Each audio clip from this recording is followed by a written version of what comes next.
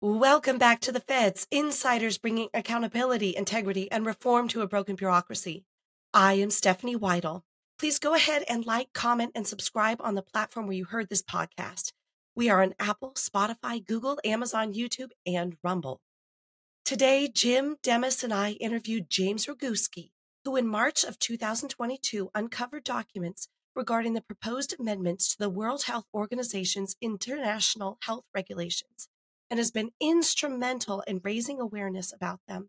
We discuss the timeline of the World Health Organization's history up to today, the different amendments proposed, as well as the pandemic treaty itself. James clearly states that in some cases, the amendments aren't the problem. It's the process by which the amendments have been or will be adopted that is troubling. Instead of giving into a state of fear, James instead encourages us to take hold of our country's future by bringing awareness to the issue and holding our leaders accountable. Thanks so much for coming on, everyone. Hi, Jim. Hi, Demis. And welcome, James. We are so excited to have you here today. Could you start us out with talking a little bit about your background and why you started looking into the World Health Organization's pandemic documents? Well, it's really, I got to give credit where credit is due. I think it's divine intervention. I had published many, many things on the internet in regards to natural health. And back in January of 2022, the FDA approved the intravenous use of remdesivir in infants on January 21st, 2022. And my head just exploded. I just was like, you got to be kidding me. So I published a handful of articles about that. And I woke up on February 7th to an email that said the vast majority of what I had worked for more than a decade was gone, or it was going away in a day and a half or so. And so I got wiped off the internet. Maybe for speaking the truth, I asked them, what the reason was that they terminated our relationship. And I never got an answer. And so I landed on Substack. Okay, I had many, many, many of my own websites, but I landed and started up an account on Substack. And I came across some information about what the WHO was beginning to have rumblings about negotiating, because this, in many ways, you could say this all started a little bit before that. At the end of November and December in 2021, they had a special session of the World Health Assembly. And so I learned about that, published a couple of articles about it. And then I got dragged out of bed one morning at 4 a.m, compelled to go research something on the internet, which is not unusual, but not usually at 4 a.m. Okay.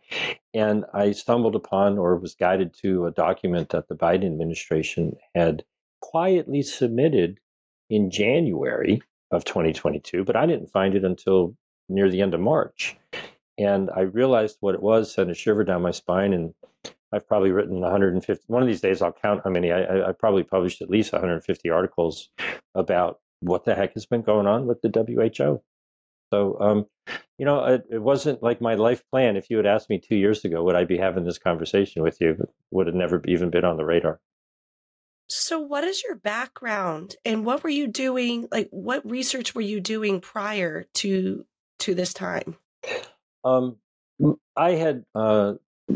63 years old. So the short version of my life is, I went to school for computer science before there were personal computers. Okay. And didn't really want to sit in an office doing coding. So I ended up working as a carpenter for about 15 years, renovating old homes in New England. Got tired of freezing my butt off, and I moved out to California, and I ended up managing a couple of mom and pop urban nutrition stores. So if you've seen the type of research that I do with WHO, I spent about 15 years digging into natural health, and I came out with an absolute disgust for what I call the pharmaceutical hospital emergency industrial complex. And they're just evil. I mean, I'm just going to say it.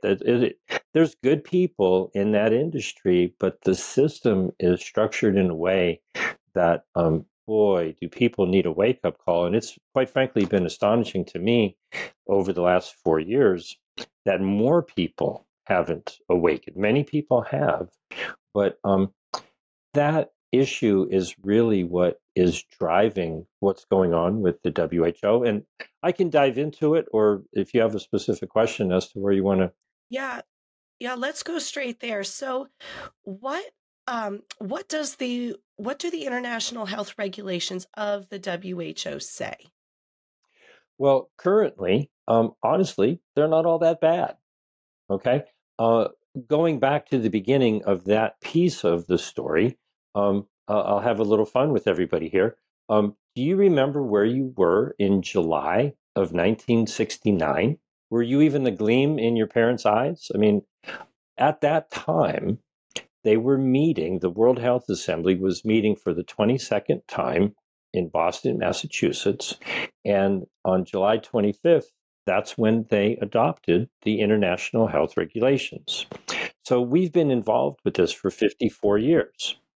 And so what happened then is it's more important what's not in that document than what actually was in that document. It's a totally separate agreement from the joint resolution that got us into the WHO from 1948, and it was never properly ratified by the method that most people want to point to in the Constitution, with the Senate giving their 2/3 consent and then the president signing off on it. None of that happened. What happened was a bunch of unelected delegates met and they agreed to this document, an internationally binding document. They set up a time period where they said every nation, if they want to, can reject it. Well, we didn't reject it. So it just came into legally binding force on the first day of January in 1971. They also didn't put into the document that, oh, well, in the future, if you make amendments, you have to go back and you have to do what's, proper in your nation to ratify those amendments. No, no, no. They have this procedure that I just described where they make decisions, and if no one says no, if no one proactively rejects them in a given period of time, then hey, you missed your opportunity. It's kind of like if you bought some clothes at a store and you had a 30-day guarantee you could return them. And 2 months later you come back, they go, hey, we gave you 30 days. The period of time now is 18 months for any amendments, and every nation has the opportunity to reject them. So we didn't technically lose our sovereignty, but what it did was it gave complete and total dictatorial control to the head of state. Our president appoints a delegate. The delegate goes and does whatever the president tells him to do, and they decide amongst themselves. And the president can reject it, but we, the people, and our members of Congress or the Senate or in other nations, the parliament, there's not much we can say about it. And so it's a loss of representative democratic control over what's going on at the WHO, and it's all in the hands of the head of state.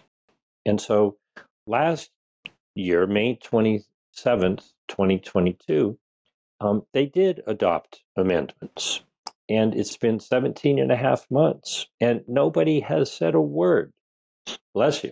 And so this process is the issue that people really need to become aware of, because what people say is, well, oh, the Constitution says that the Senate has to ratify, and that's not really the proper language. It's actually the Senate gives its advice and consent, and the president is actually the one who ratifies it. That process needs to be brought back because it has been shredded. Richard Nixon shredded it in 1969. George Bush shredded it in 2005. They just ignored it. And Biden is in the process of shredding it from 2022. Why hasn't the Senate ever stood up in those years, 69, 2005, and last year, and said, hey, wait a minute, you guys are getting us involved in an international agreement. We're supposed to be consulted. To my knowledge, other than possibly Andrew Bridgen, who's a member of parliament in the UK, not a single parliamentarian or member of the Senate or Congress has said a word about any of that, speaking up for the Senate's authority. Now, Senator Ron Johnson has proposed legislation about what they're trying to do next year, but nobody has gone back and looked at 1969, 2005, and 2022 and said, hey, wait a minute. How did you guys get away with that? So, a couple points on that. A couple comments and then some questions. It seems to me that one way to fight that, I guess, would be to make a constitutional challenge in court to these sort of unelected bureaucrats being dictated through the executive office. And then, well, I'll tell you what, I'd like to hear what you think about that. And then we can talk about some of the, it's okay, we can talk about some of the amendments that are being proposed. And if I've read it correctly, some of this is a funny, not so funny sort of things. I think they have the authority for public health emergency of international concern, PHEIC, to declare that. Doesn't that sound like it's actually fake? Yeah. No, you can't make That's this insane. stuff up. Yeah, it is. And anyhow, so I'll let you answer the first question. Yeah, no, I'll certainly dive in and just tell me when to stop talking. In the current version of the International Health Regulations from 2005, the Director General pretty much can declare a public health emergency of international concern, pretty much anytime he wants for any reason. This whole thing with what I call moneypox, because I know people who live in nations where there's monkeys that run around and they didn't have any problems. It's really where there was a lot of money involved that you saw any kind of, money pox. He declared an emergency, even overriding the advice of his expert advisory committee. And so he already has. Wasn't it a 6-9 vote? I believe it was. It was like a 6-9 vote, and then right. But it was an advisory committee. And then it's an advisory committee. Okay. And then Tedros came in and said, no, he wouldn't do it. And so the current international health regulations, if I was king of the world and I could change them, there's plenty of things that I would change. But all in all, they're a pretty weak legal instrument. What they did back in 2005 was they agreed to just a few responsibilities that the countries have, but there's one that's very important. They it was in the amendments that they would have to set up, every nation would have to set up an office within their government. So each nation has this office. It's called the National IHR Focal Point. And their job is to surveil the medical goings on in the country. So if there's an outbreak of bubonic plague or polio or, smallpox or whatever it might be, they're supposed to be on a 24/7 communications basis with the WHO to alert them that there's a problem. And if they feel that it might spread across international borders, then they declare a public health emergency of international concern. But the way it's structured, they don't really have power to do much else other than make recommendations. Now, all of the information that people have been talking about for the last year or year and a half or so, let me see if I can rewind it and start from the very beginning and explain what I think is really going on. Okay? So if you go back to 2020, whatever the heck it was that people called COVID, there were a lot of people who were very afraid. And the general story was that, there's nothing you could do. There's no treatment. There's no nothing. You just got to wait for these jabs. And so the jabs were rolled out. And the idea was this wonderful, brandy new technology is going to save us. So we'll have the healthcare workers, doctors, nurses, emergency personnel, and elderly people in rest homes, or people with comorbidities, or whatever the determination might be. Since we're just starting to gear up the production of this, let's give it to those specific people around the world first, and then go down to the next level of vulnerability and so forth and so on. Well, that's not how it actually worked. What happened is the United States, the European Union, the UK, Canada, Australia, New Zealand, Israel bought up everything they could buy, bought like 10 shots for everybody. And the relatively poor nations said, hey, where's ours? They couldn't beg a contract. And so half a year goes by, and they essentially call for a special session of the World Health Assembly, because they had a trade dispute. Now, if it was food and water, and the wealthy nations were hoarding food and water, and the poor nations were saying, hey, that's life-saving stuff, we need some of that, can you please not be so greedy? You'd go, hey, they got an argument, right? If it truly was life-saving, medications, you could see where they're coming from. Hey, you guys aren't sharing equally. We're just as much, have a right to that. Well, they had a special session of the World Health Assembly at the end of November, December 1st, 2021, almost 2 years ago now. And the upshot of that, people misunderstand. And I think you just have to erase the blackboard of your mind and go, why are they even having these negotiations? It's not about health, because they still believe these darn shots are beneficial. I don't agree with that. Well, the equity, equality, and inclusion kind of fell down the drain. Well, what they're arguing is a trade dispute. And so the agreement was, we need to have these negotiations to have an equitable means of distributing pandemic-related products, drugs, testing equipment, jabs, all that sort of thing. So people have lost sight of why these negotiations are happening. It's not about health. It's about the distribution of what they feel are products that are vital. Okay. If it was computer chips, right, and we couldn't get the computer chips we needed, like, during COVID.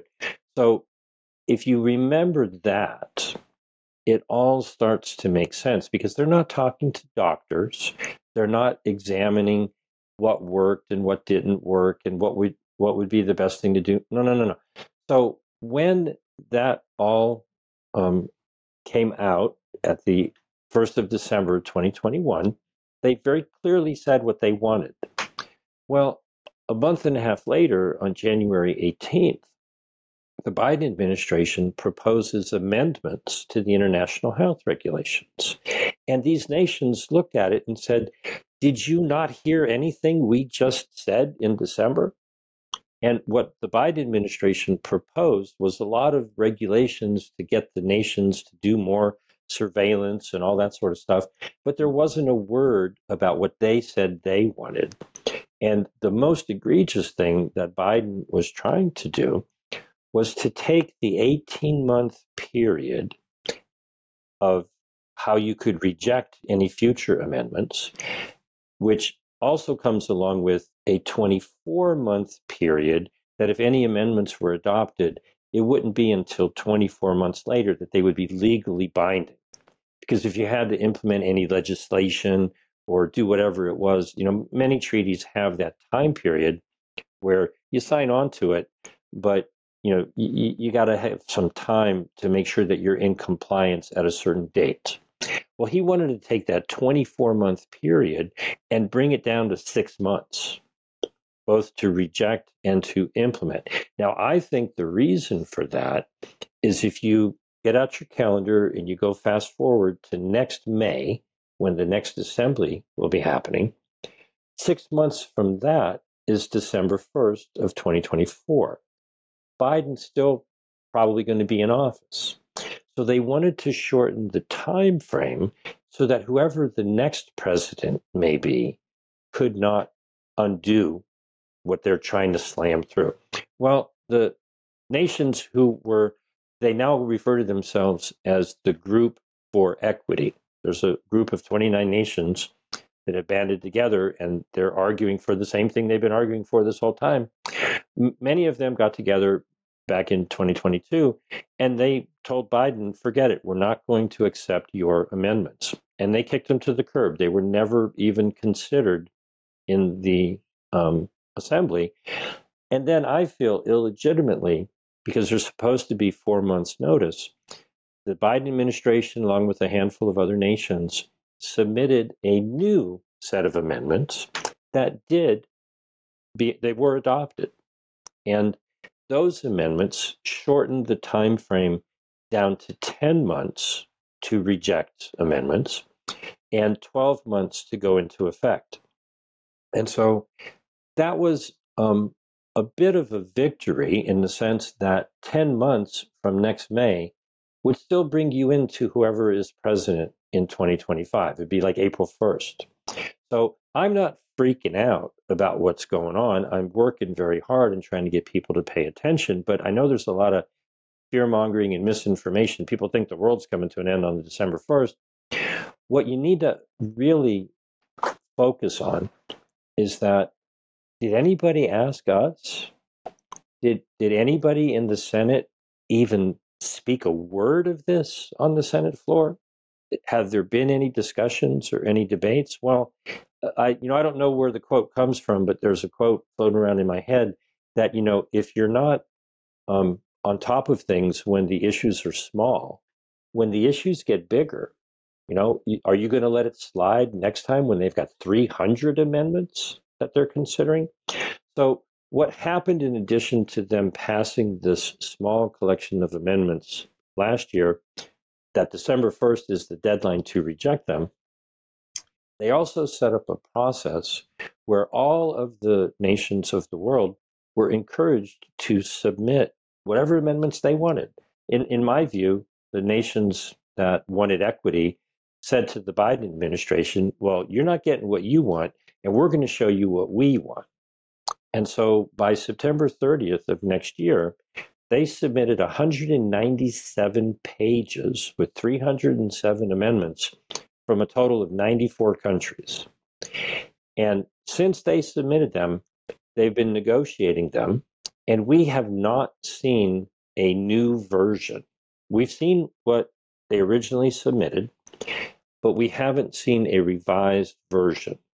And so they have what was supposed to be their last meeting scheduled for Thursday and Friday, December 7th and 8th.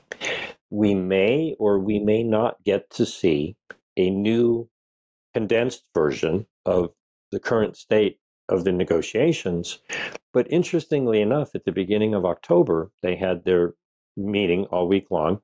And on Monday, October 2nd, they were meeting to discuss the proposed amendments. And the co-chair came out and said, well, we're all pretty much aware that we're not going to meet our deadline. And that's just what it is. So they wheeled out their lawyer, their legal advisor, who took about 5 minutes to explain Article 55, which says that any amendments have to be submitted 4 months in advance of the May Assembly. And it's crystal clear. There's no wiggle room. I mean, Article 55, a grade school kid could read it and understand it. And then they spent an hour talking about how they're going to conspire to just ignore it. And then they came back on Friday and they had all of the details of how they were going to just keep negotiating and ignore the deadline. And then they took a coffee break and they came back and they put new wording in that said, well, we're just going to do this, that, and the other. And if you read their final report, you would have no idea that they have every intention of not meeting their deadline and just negotiating up right to the last minute, because they're not able to reach agreement, because the wealthy nations and the relatively poor nations want very, very different things. And I'm optimistic that they're not going to see eye to eye on this. That's very interesting. So I have a question. Dennis. If somebody wants get these information out to, let's say, their senator or representative? How would they be able to get those information to them? Because, as you said, we haven't heard anything about this, Mhm. in any of the Senate hearing, any of the House Judicial meeting, nothing. There's no talk about these amendments. And Um, you might get some leaps here and there, but is there anything online, or do you have links to anything, most of your research or whatever you've done? Is there anything that we could actually pass along to people so they can actually see it, read it, or maybe pass it on to their representatives? Absolutely. For the batch of amendments that were adopted on May 27th, 2022, modest batch of amendments that shortened the time period so they can slam through the next batch of amendments, you can go to rejecttheamendments.com, rejecttheamendments.com. Okay.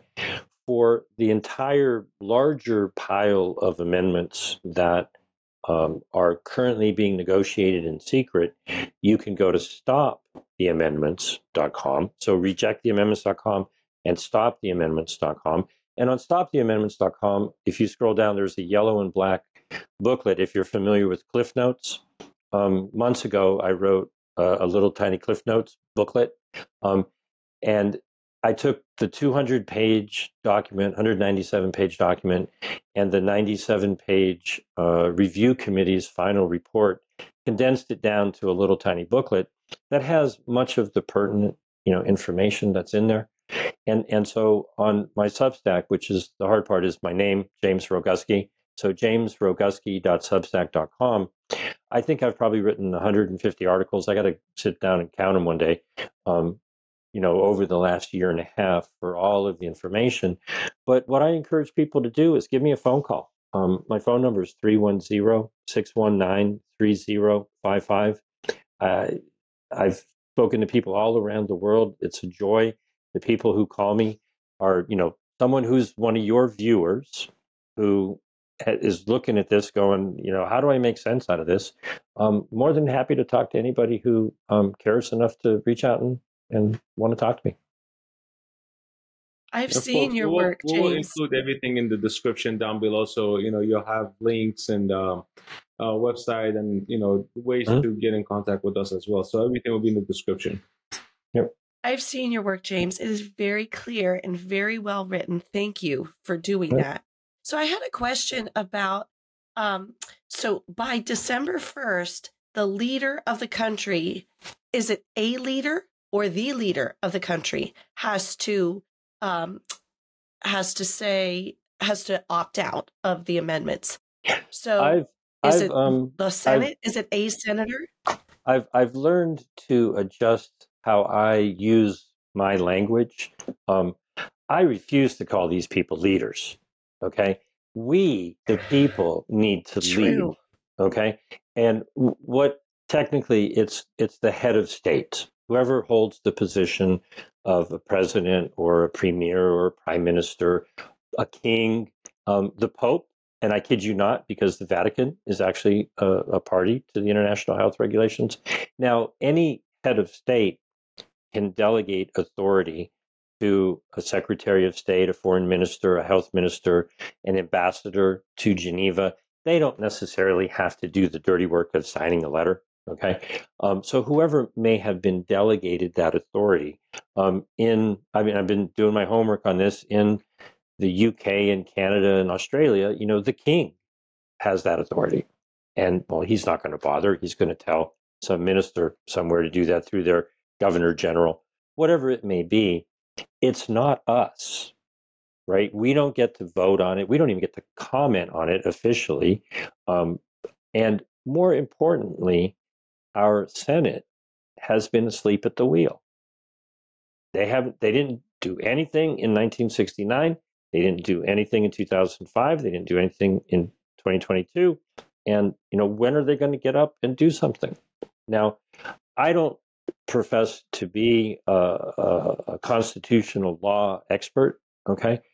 But the Senate, if it wanted to, could make a statement.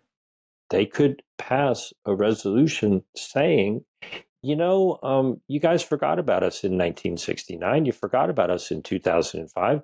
We forgot about our own selves in 2022. Somebody needs to have a commission to look into this. What the heck is going on? So, hey, I have a couple questions, and hopefully I'm reading the right stuff. I was trying to get a little information to make sure I wasn't totally without some sort of background. And if I'm reading this correctly, one of the things that's concerning to me is that there sounds like there's stipulations on control of information. So the WHO would have control of information, and it's written into the charter, and it would supersede the authorities of nations. Now, I guess I'm a conspiracy theorist, but like Event 201 focused on a big focus of that was actually information control. And so it's worrisome to me as a citizen to think that some outside body could have we've seen how bad it's been here in the United States with just if you're reading some of the Substacks from, say, Matt Taibbi or Mike Schellenberger, these people have been writing about the censorship industrial complex. What I don't want is an expansion so that, the WHO has some role in that. Am I reading that correctly? Is there going to be sort of an ability for the WHO to monitor information? Again, I've chosen to adjust how I use the language. Okay, and so whenever I talk about what they're proposing, I say these are things that they're proposing, but we're not going to let them happen. A lot of times, what I hear out there in the fear mongering world is, oh, they're going to do this, and we're going to have these horrible things. All I try to do is point to what they're doing to say, look, we cannot let this happen. Now, I need to differentiate because there's three separate piles of information, at least. The first pile, we've talked a little bit about the amendments that shorten the time frame. Then there's this monstrous pile of amendments that all these nations proposed.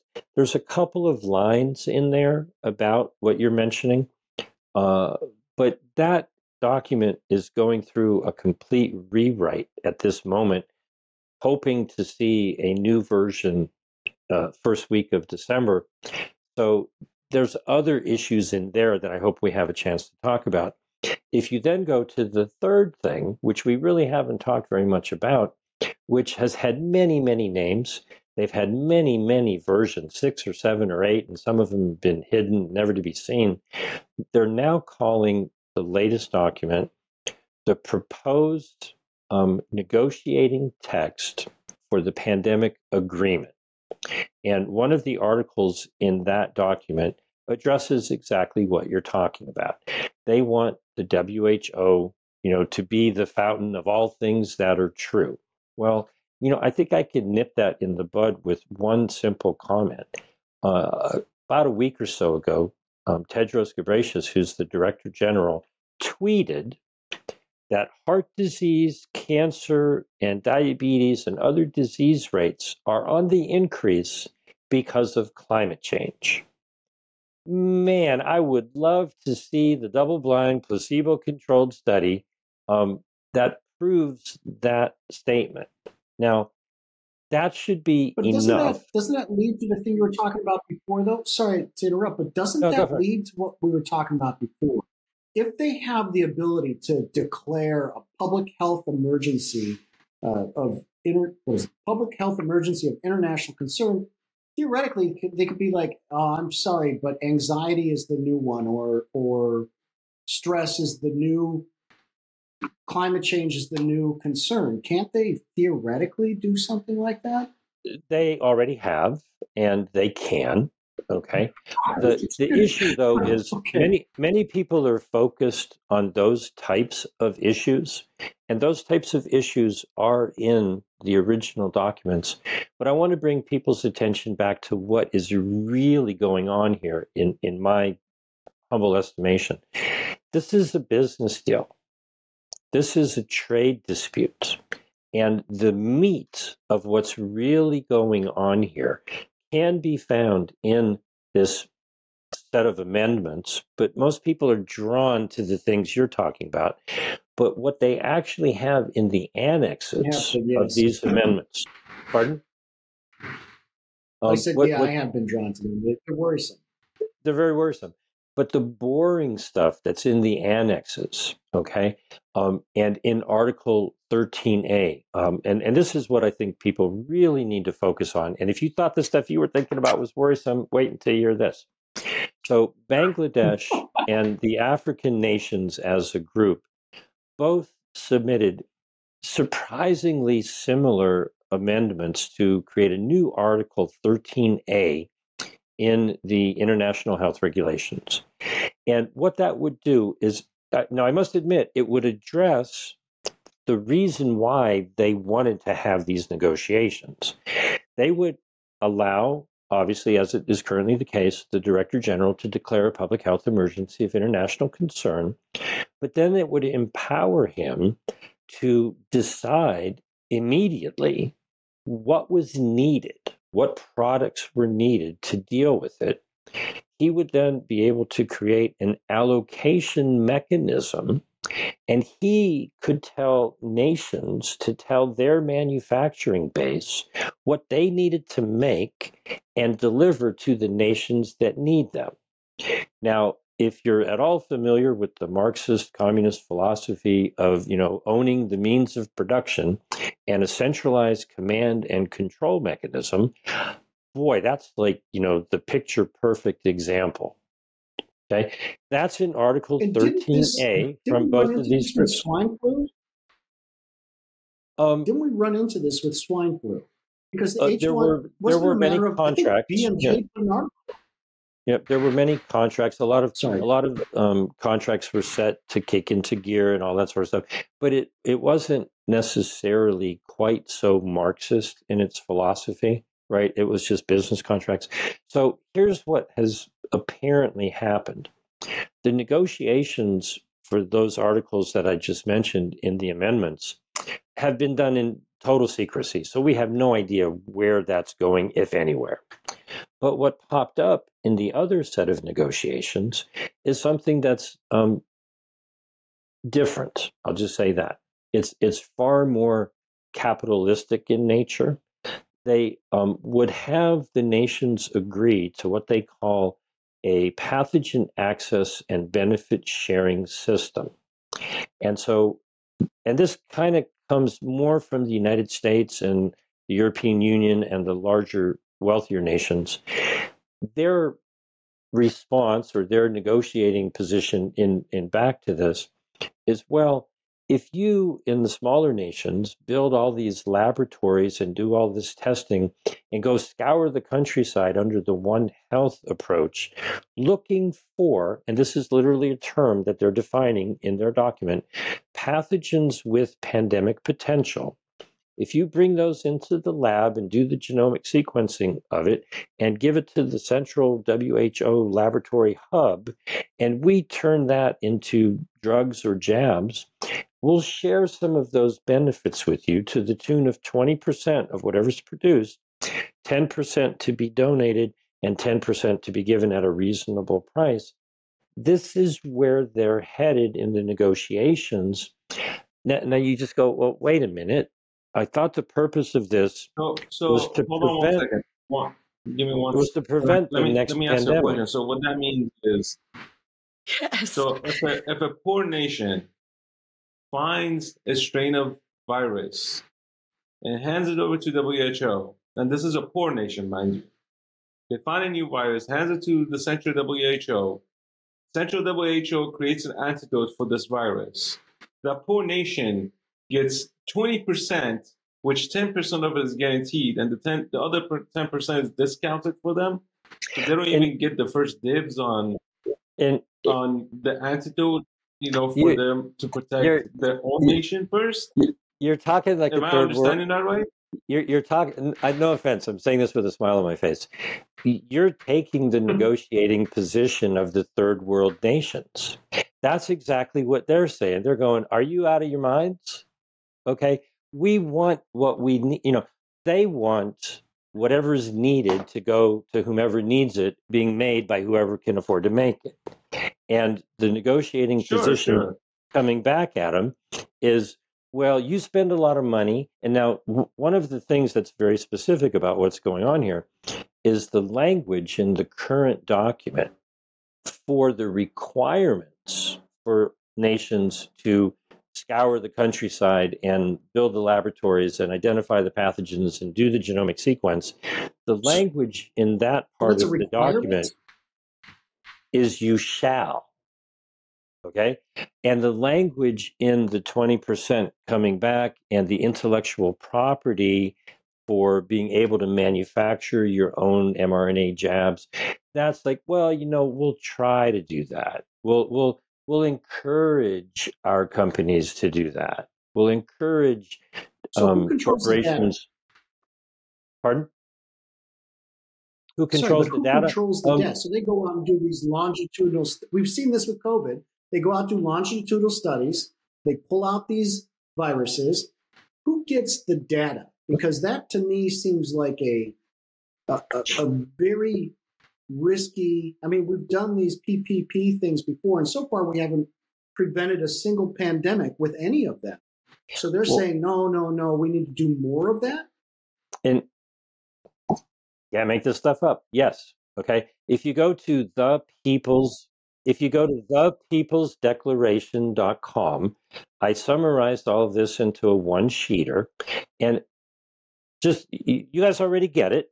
Okay. It's not, it's very, very obvious. Wait a minute. Maybe this was caused because you went into a bat cave somewhere, and you brought that into a laboratory and you're messing with it, and something happened. Don't you think you should have a treaty to outlaw gain of function and outlaw that sort of stuff? And so if you go to thepeoplesdeclaration.com, it lays out exactly what we're talking about here, what you're saying. How in the world did they get to the place where trying to prevent the next pandemic is to do more of what probably caused this one? It's crazy. So during your research, I always go back to this because I see how humans kind of react to scary things or scary thoughts. How much of the research you've done or the stuff that you've seen from the past up until now always pinpoints and always go back to fear and getting people scared enough to comply with their amendments that they're trying to push down the whatever authority they're trying to pass or whatever it is they're trying to do? How much of that plays a huge role about these amendments, about these, WHO rules and, X, Y, and Z? You're hitting the nail on the head. Okay. If you just think about what happened over the last 4 years, and you realize that what they're doing is trying to negotiate a business deal to build out the industry that would go find scary pathogens, bring them into the lab, structure the language.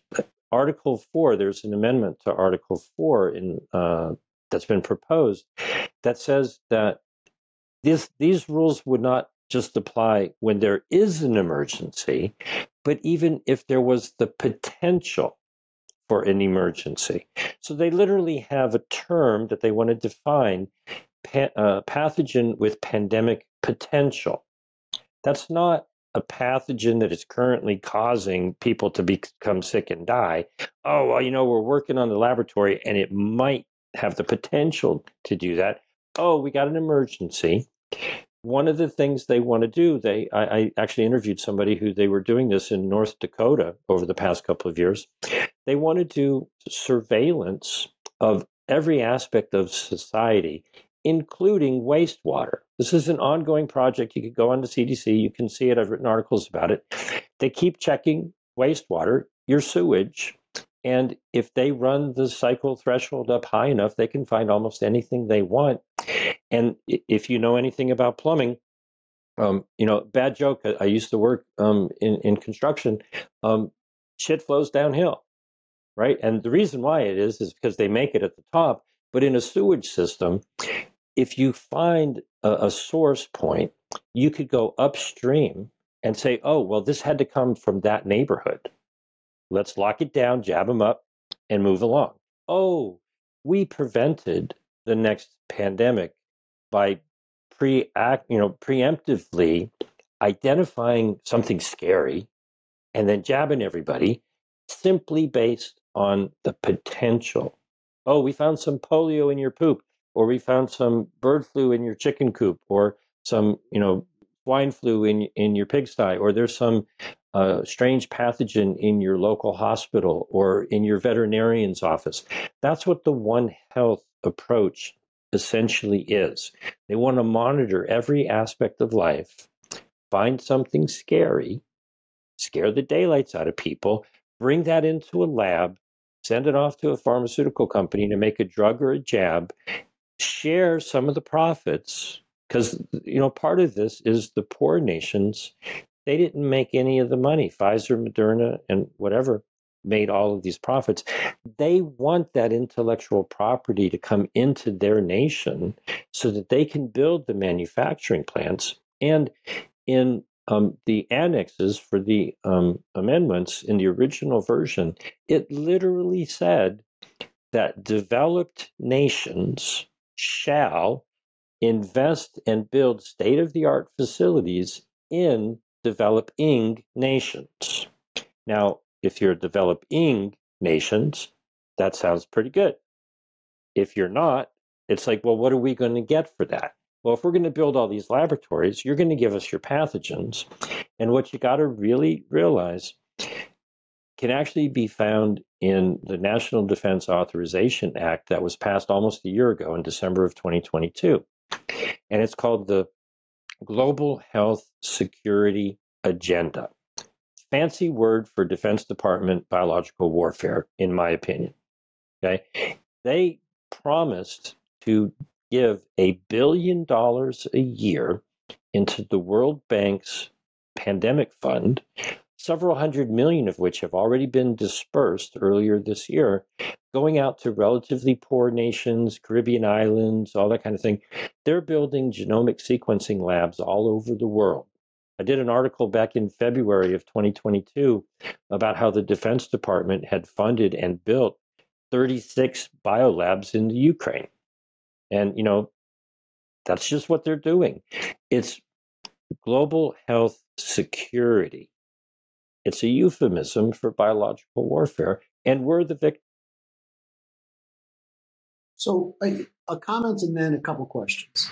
First, the comment is, it sounds good to build a lab in your country until, say, a pathogen escapes and causes a massive disaster, not just in your country, but potentially elsewhere. So that's my comment. But there must be a means, like, these sort of agreements always have dispute mechanisms. So, when the rubber meets the road and something happens and they want to go say, we're going to do this, this, and this, there's got to be some means by which, if we're like, nah, that doesn't sound so good to us, to be able to have a discussion. That's a normal thing, a dispute resolution. And I mean, in many cases, shouldn't it be a non-binding resolution? And if it is binding and we don't want to do it or participate, are there penalties? How does this work? I feel like there's always an out in any. It's like contract law. You set up what you can do, and that's the only thing you're paying to do. And if they don't put it in there, then no, you're not doing all that other stuff. If you're thinking along the lines of contract law, you're headed in the right direction. Okay, because that's really what this is what I've been trying to tell everybody for months now. This is a big venture capital prospectus. Back in November of 2022, at the not the G20, but the B20, all the business leaders that met in Bali, the Indonesian health minister came out and said about what I was just talking about, the World Bank's pandemic fund. He said, look, they're starting up this fund. The United States has put in $1 billion. They want to get it up to like $10 billion a year. Go invest. This is a great business opportunity. The pandemic profiteering business model is a boon if you want to put, money into a growth industry, they're setting up this whole structure to go find more pathogens. Okay. And so you're right on target with that idea.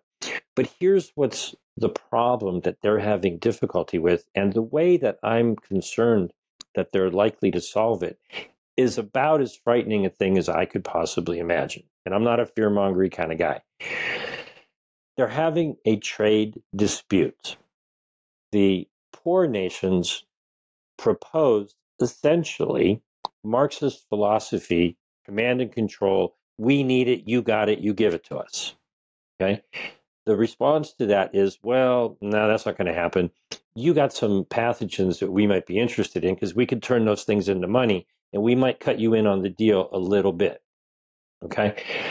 But they're having difficulty working out the details for the very, very thing that you mentioned. You're right on target, even if you haven't read, all these documents. The compliance aspect of this is non-existent. They're trying to reach, a mutually beneficial agreement where, nations have what they have, other nations have what they have, they horse trade, and they figure out how to build this system. Well, they've realized that they're not going to meet their deadline. And so the danger is that what they're negotiating with this new agreement is really a framework convention that they're going to try to meet in the middle somewhere with a very boring vanilla agreement that sets up an ongoing bureaucracy called the Conference of the Parties that will meet every year to hammer out the details on into the infinite future. And they want to be throwing tens of billions of dollars into this, appoint representatives that are whichever nations want to have a seat at the table to get a piece of the pie, their delegates would make up the Conference of the Parties. They would meet on a yearly basis and design and adopt protocols that are very similar to, you writing a blank check and handing it over to somebody. Go, yeah, you just fill it in. We'll worry about that later. And so the danger is evident if you go back to 1992. All of the nations in the United Nations, including the United States, signed on to the Framework Convention for Climate Change. Now, that went through the Senate. They signed off on that. It's an official treaty. It got their 2/3 advice and consent, and it was formally ratified.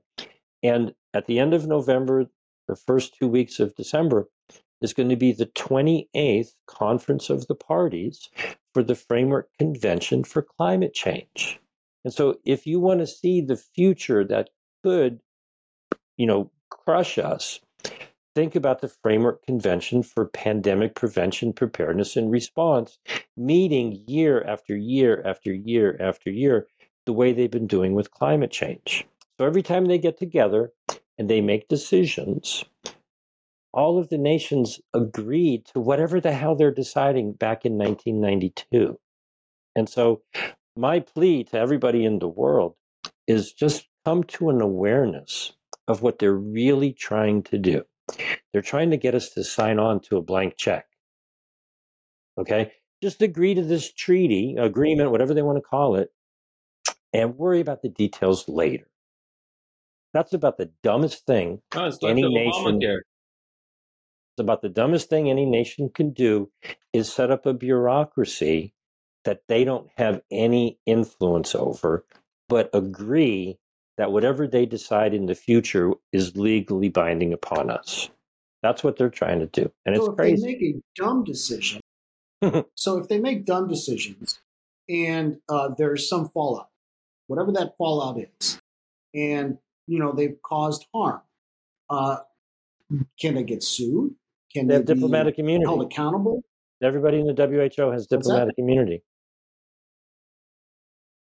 That's fantastic.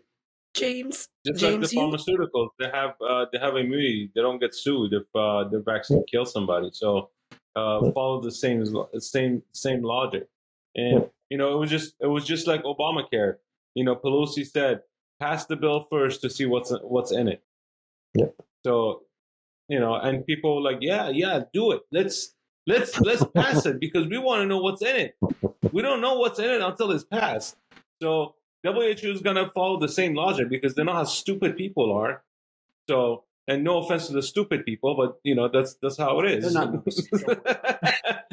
That's so true. Realistically, that's what they're doing, and and it's because people they basically put their trust in the government, 100%. I know that we're running short on time, but you like the phrase out of the who and in with the new. What, in your opinion, is the new that we should be seeking? Well, number one, it's not centralized control of, all things related to health. Number two, it's not seeking out more pathogens to bring them into laboratories to make more biological weapons. Okay. In terms of the defunding, just so you know, there is appropriations legislation that has passed the House in our Congress that does defund the WHO. Okay. But hold on a moment. The National Defense Authorization Act gave $1 billion to this. So it's more than just the WHO. It's the darn Defense Department. Okay. This is the global health security agenda.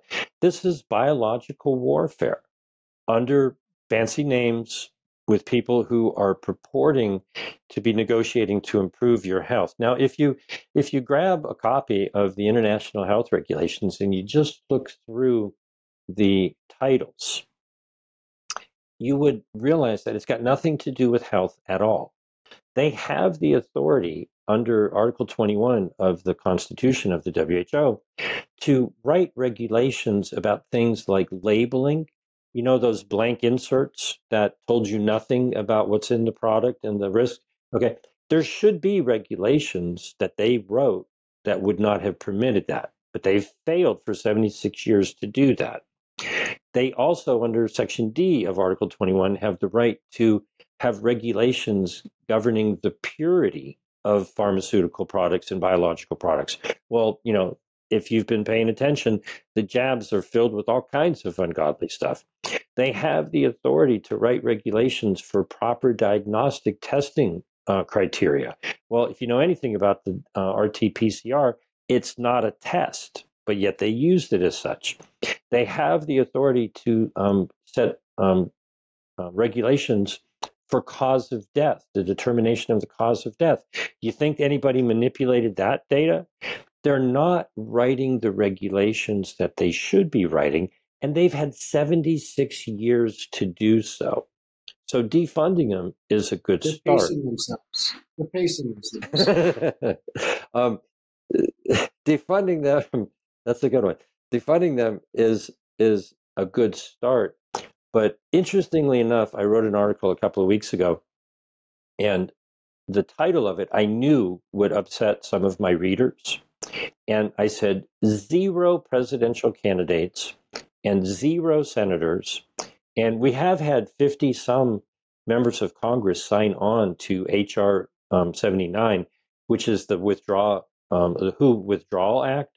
So there are currently 54, the sponsor, and 53 co-sponsors, members of Congress, who have signed on to exiting the WHO. If you go to exitthewho.com, you can see all that information.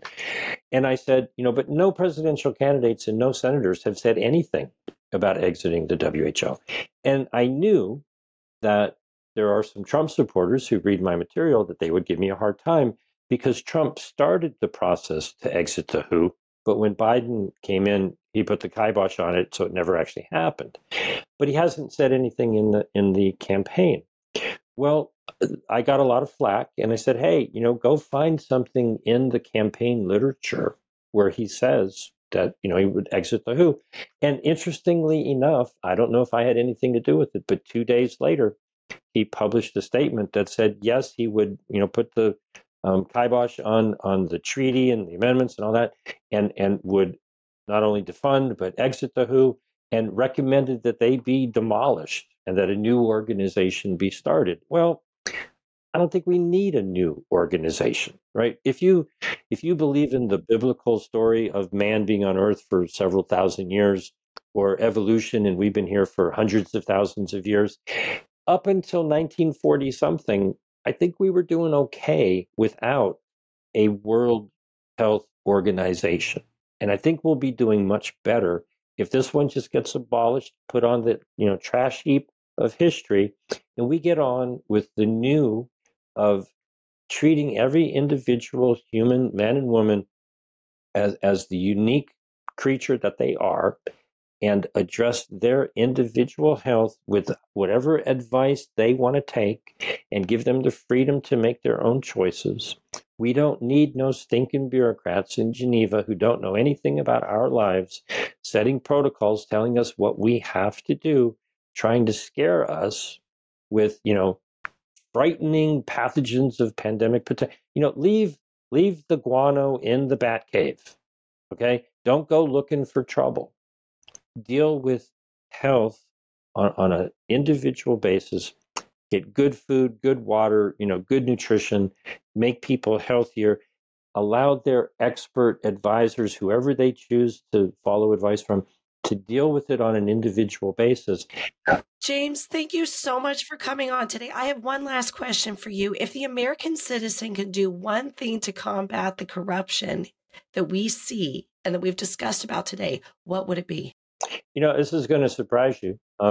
It's to take the link to this video and share it with everybody you possibly can imagine sharing it with. Now, that doesn't mean you take this link and you post it on Facebook and you pray that you don't get shadow banned and, ghosted and, the algorithm is going to, okay, that's not how it works. What I'm talking about is if you think the information that you heard here is worthwhile, take the link to this video and go in your phone and start at go to Ann and Anthony and, Bob and Carol and Doug on down the line and send a text message to absolutely everybody you know and just say, look, could you watch this video and give me your opinion?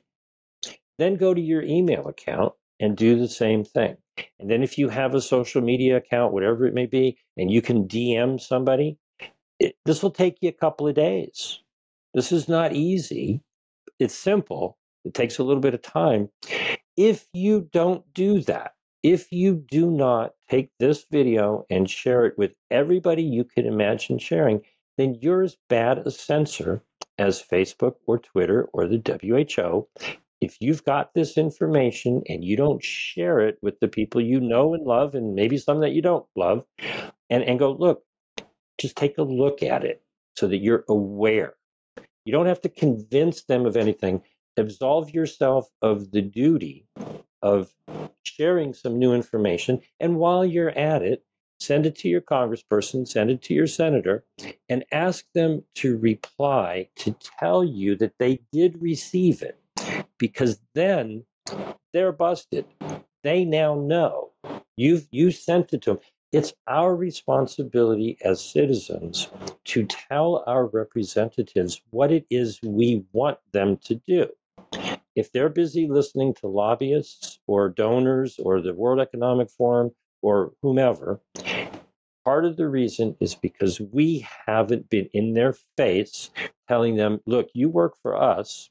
We're the constituent. You're our representative. This is what we demand you do. Now, if you're in the minority and the majority of everybody else, and especially the people with money, are whispering in their ears about what they want, it's our fault for not letting them know what we demand. And so make it easy on you. There's a million things you can do. You can call me, 310-619-3055. Go to jamesroguski.substack.com. My favorite place to go is screwthewho.com. It's a collection of videos that people made a year ago telling the WHO what it is they wanted the WHO to do in regards to these negotiations. And it's just regular people who took the time to get out their phone, get out their camera, speak their mind, put it out on the internet, and be the media. Okay? You guys are doing a wonderful job. Thanks for having me. But each and every one of us has the technology to be able to become the media. And take your own opinion, record it, put it out there, do a TikTok video, jazz it up all you want. If you watch the second video on screwthewho.com, there's many to watch, but Jimmy down in Ecuador did a spectacular job a year ago. Don't feel you got to do that good of a quality. Scroll down and then you can watch mine, and you can scroll down and watch some other people. What matters is that you're real, that you're honest, you're true to Yes. yourself, and you say what it is you want. And then send your video to your congressperson and your senator and everybody else and say, look, you need to look at this. You need to understand what's going on. You need to speak up against it because we're not having it. We're all average people, and we all can make these videos. We all can make our voice heard. Thank you so much, James, for coming on. We really enjoyed having you. Thank you. Thank you. Appreciate it. And James, everyone out there, you heard it from James. You're as bad as the Who if you don't spread this video out there. Send it to your friends. I tell you what, I'm going to get on my phone tonight. Are you going to send it to me? Yeah. I'll tell you, I do that quite often. And, if you do it in the evening, go lay on the couch or whatever, relax and, send it. I turn my phone off when I go to sleep. When you turn your phone on in the morning, it's like ding, ding, ding, ding, ding, ding, ding. And most people are, thank you so much. I had no idea. Oh, that's so great. Hey, do the same to the next person. I'll leave you with a math problem. Okay. If there's 100 people that watch this and they each tell 100 people and they do it down through 5 levels, 100 times 100, 5 times is 10 billion. This could be around the world, overnight. Okay. But people just have to take the time to share it with the people that you know and love and spread the word.